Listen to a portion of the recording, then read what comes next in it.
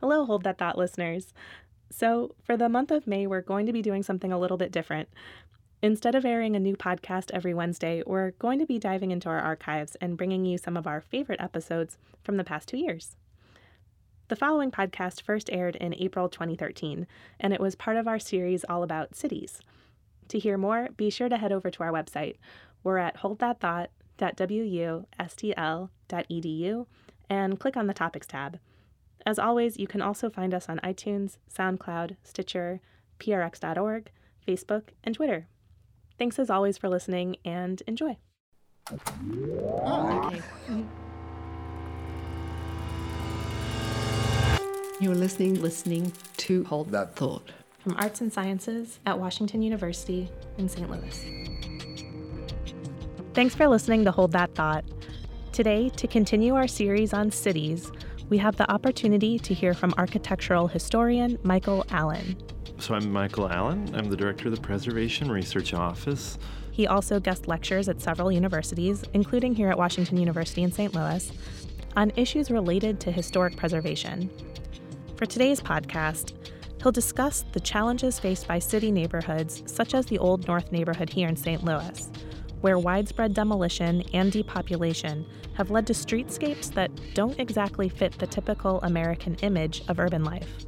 For 4 years, I was a resident of the neighborhood of Old North St. Louis, and it's good to remember that about 60% of its built environment was demolished between 1950 and 2000.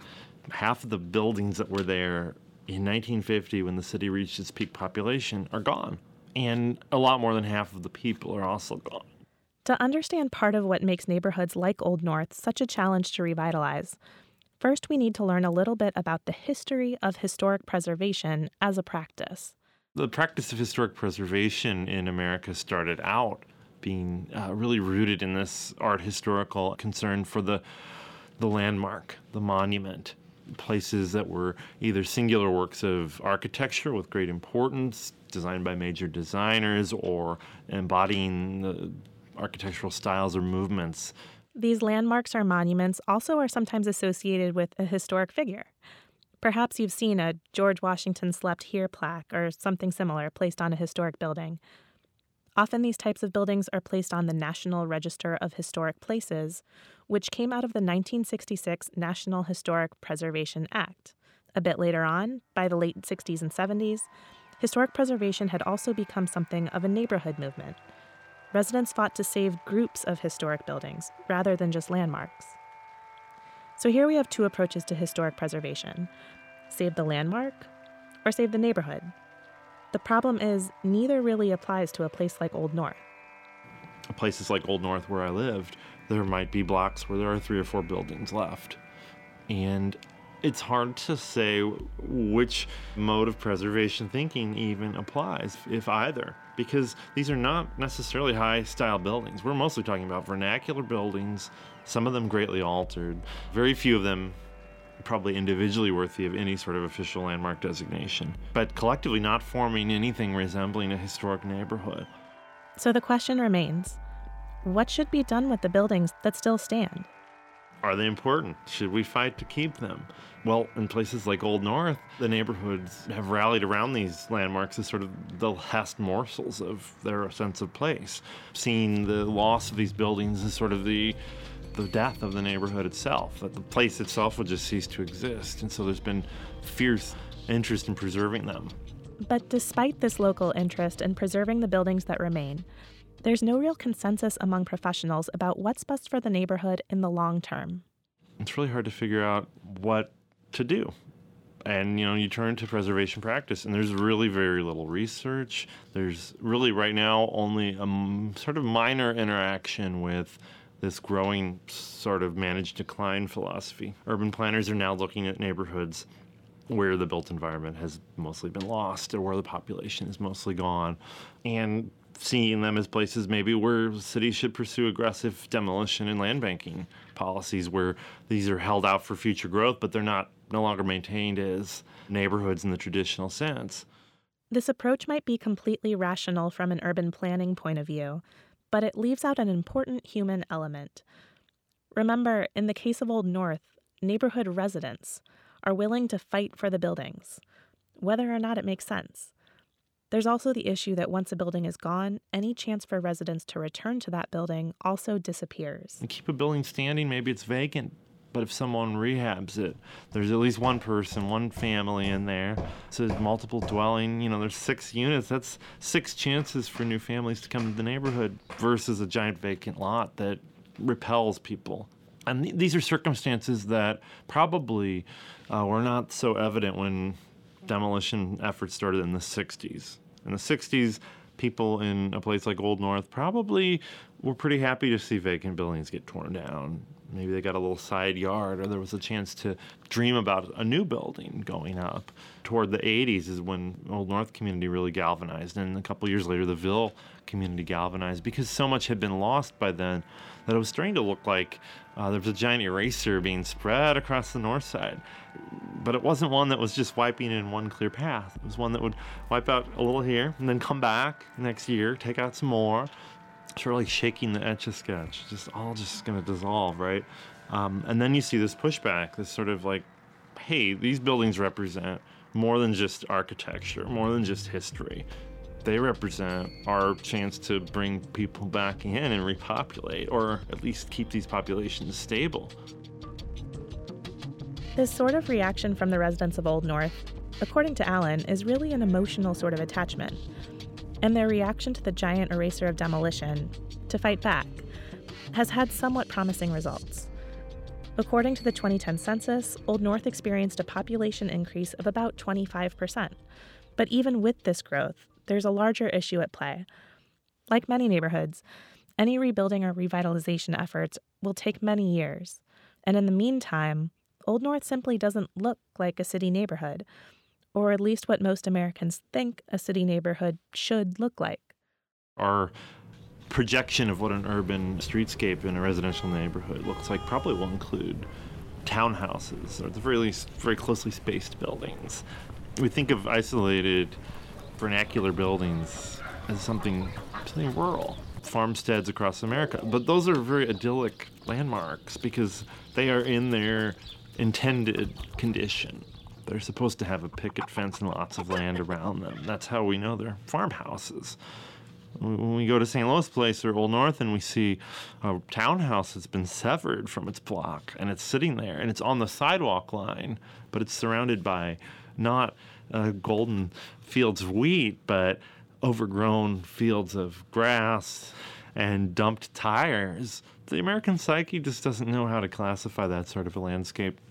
It's not one that a city would be very proud to have. But the reality is, and this is something like I've struggled with my own work, the reality is a lot of North St. Louis, a lot of Camden, New Jersey, a lot of Detroit, Michigan has looked like that for the better part of the last half century. So when confronting these neighborhoods that seem to be in a sort of in-between state, it's important to remember that the situation isn't entirely new.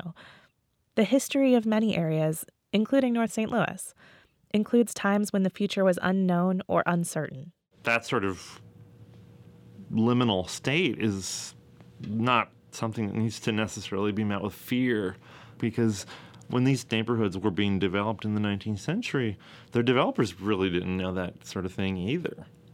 A lot of these subdivisions did not develop overnight. A lot of these houses on blocks in the north side were built in 30-year spans, where for the first 15 years of a block's life, maybe there were only 4 or 5 buildings on it. So according to Allen, what's really needed, really as much as changes in policy and historic preservation practice, is a psychological shift. Successful reinvention of neighborhoods like Old North mean coming to terms with what the neighborhood is instead of what it used to be. If the narrative remains one of loss, it's going to be really hard to be happy about these places, to see potential. I think we need to refocus that narrative as growth. What is the desired growth of these places? Do we build out from those isolated buildings, or do we tear them down and build new buildings or plant, urban farms there? But to look back at something that's lost perpetually, that's really an impediment to unleashing the future potential of these places. This sort of attitude adjustment isn't easy. and it's hard to pin down how to bring it about or apply it to professional practice. But the conversation is an important one.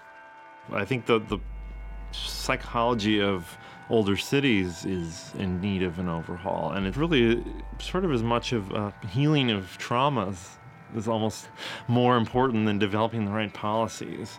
But it's work that urban planners don't want to talk about what's in people's heads, and historic preservationists, we stick to recording facts and making professional analyses. We don't want to talk about emotions and wounds and dreams.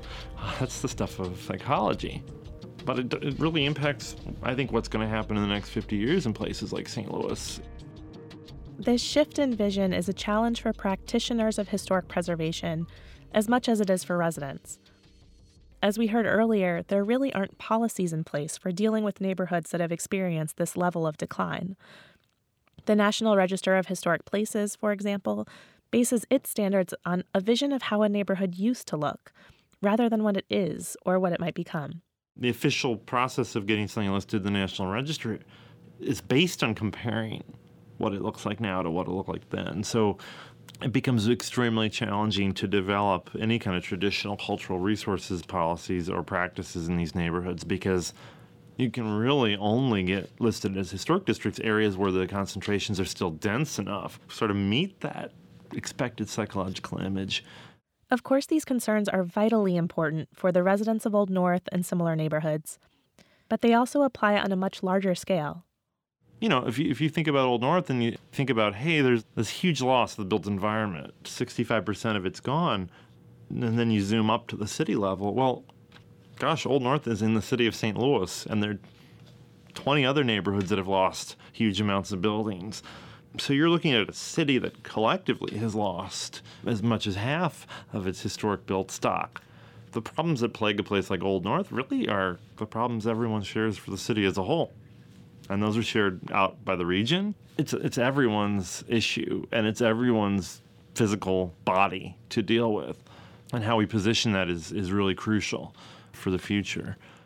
The good news is that progress is already being made in these areas, in St. Louis and elsewhere. People across the country are fighting for their neighborhoods and cities to be revitalized.